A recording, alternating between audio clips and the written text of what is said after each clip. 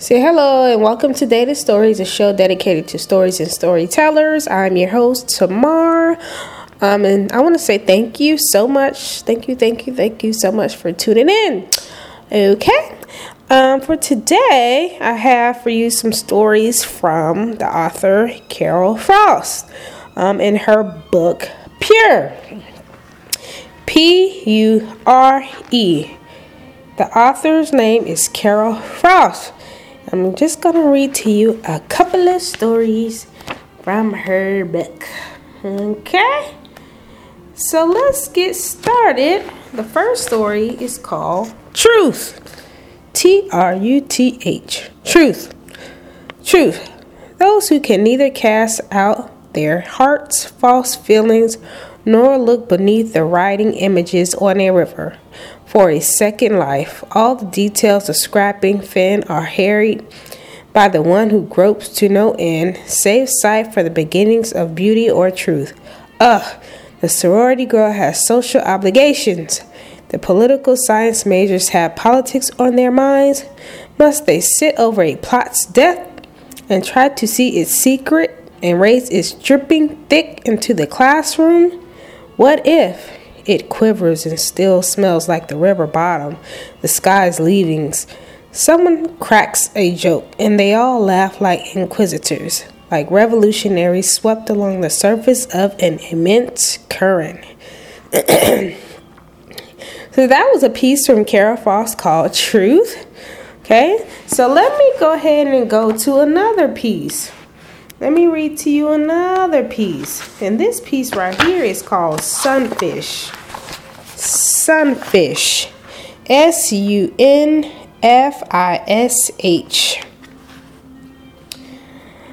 Vertebrate, kin to the fully armed form sprung upon the earth like Athena from the head of Zeus.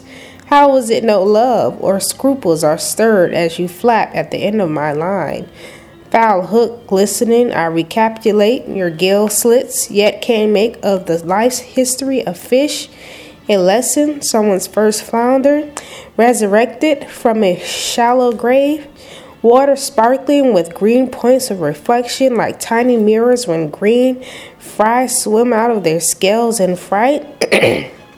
There are no inhibitions, moments of hesitation, no book of pain born in your mind when crawfish with lines tied to them appear in the pond and your muscleless face is a mask the angler cannot pity.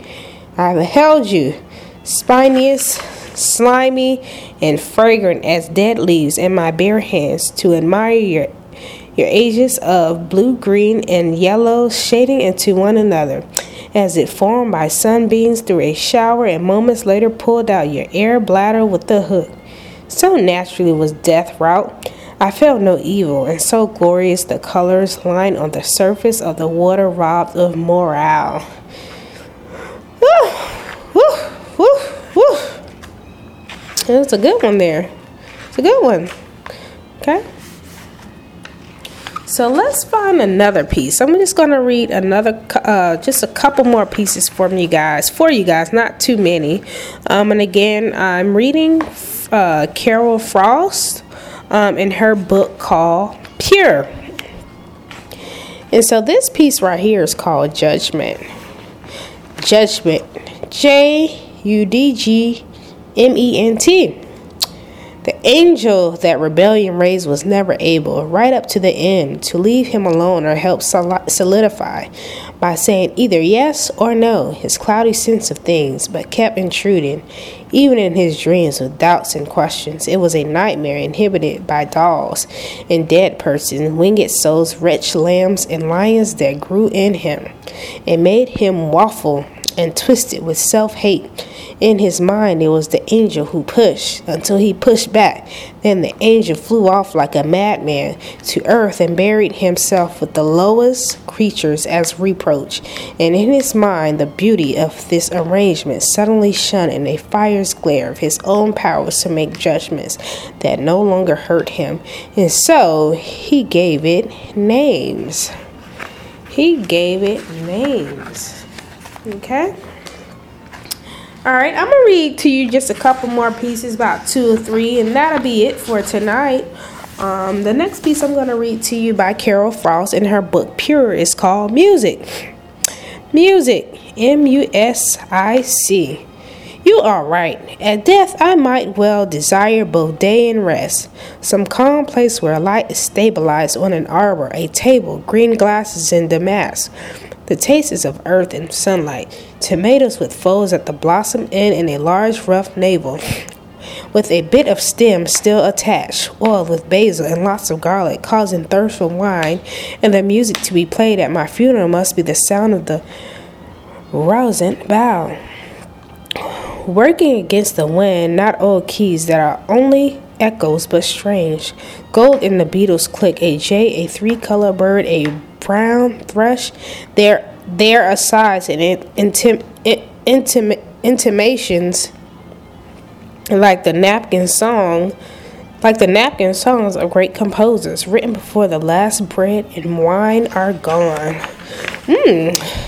Wine and bread sounds good right about now. Nope, that wasn't a part of the poem. I really do want some wine and some bread. Okay, so I am reading from the book Pure by Carol Frost. And the next piece I'm going to read to you is called Art. It's called Art. I like the subject matters in this book. I really, really do. I really, really do. Okay. Art, A-R-T. Why, when she gave her memory a mother whose cruelty was godly and who was beautiful, and the North African boy of 20 in the Paris of her youth who tore down his fresco at the end of every day because the cement hardened before he could paint his red angels. He say, and memory knew she loved them. Did it refuse to say so? She imagined she saw its gorge fall, as after swallowing in her own mouth felt like cotton. She wanted to write it all down. What could tell her she would have to forget herself, her art, everything, and make herself stare at a lake where a dragonfly stared at a tree at nothing, then deposited its eggs in the still water and left, as if it trusted or could go on without. And that piece was called Art from Carol Frost. Okay? So I'm going to get into the last piece for tonight. If you like what you've been reading so far, go ahead and check the book out. Go to your local library or go to the bookstore and buy the book. You know what? I did say I was going to read one more piece, but I think I'm going to read 2 more pieces. Okay? I am. Just 2 more and that'll be it. For real. Yes. Okay, so this one is called Apology. Apology. Already the land is starting to forget gardens. Reminiscent no longer hold the heart completely, as someone held her a little roughly once in a sober sweet crows. In the touch she was utterly desolate to, that caused collapse behind her knees. Sun slides in the lake, she feels a resistance toward, then apology, as if a thorn catching her sweater has torn a small hole, as if she shouldn't have worn the sweater. What induces then weakens the greater and lesser passions of what she'd like to know. Something like the green underneath, red and yellow, which is now wilting, has left her body, and she is someone who had loved and is no longer availing, and can neither take nor give away. That piece right there was called Apology. And the last and final piece for tonight, no, for real, is called The Argument. The Argument. Yes. TheArgument. So let's get into this and see what it's about. Here is the cold, strict cell of the terrorist. He is sorting through pieces of metal. In front of him, a pipe, wires, detonator, and a clock. premises to follow through to the end. If from an open bedroom door upstairs a whimper or a sigh comes, he listens until silence develops again, then turns to the pile of shrapnel and pours it into the pipe. Angels elbowing each other off the head of a pin are not more violently correct, nor more delicate, as he connects each part, thinking perhaps of how the entrails and heart are the house his declarations will be made in. He has already scanned the newspaper for the date and time. He knows his victim's movements. This is what I meant. What I meant? All along, you idiots, he says with his careful hands. Why can't you understand right and wrong aren't wired to the same clock? Not today. Not now. Not my clock. Then he sets the timer and lays the bomb in his cardboard tune, seals it, his saliva on the stamps, and sends it to me, to you. No chance to demur or turn leftist or wear a new swastika. Not when he's finished and turned off the lamp. I just finished reading The Argument to you. The Argument, and it's by author Carol Frost from her book called Pure.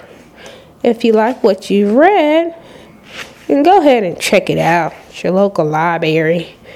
Go to the nearest bookstore, find it, buy it. Okay? Alright. So that'll be it for tonight. I appreciate you for tuning in. Thanks for tuning in.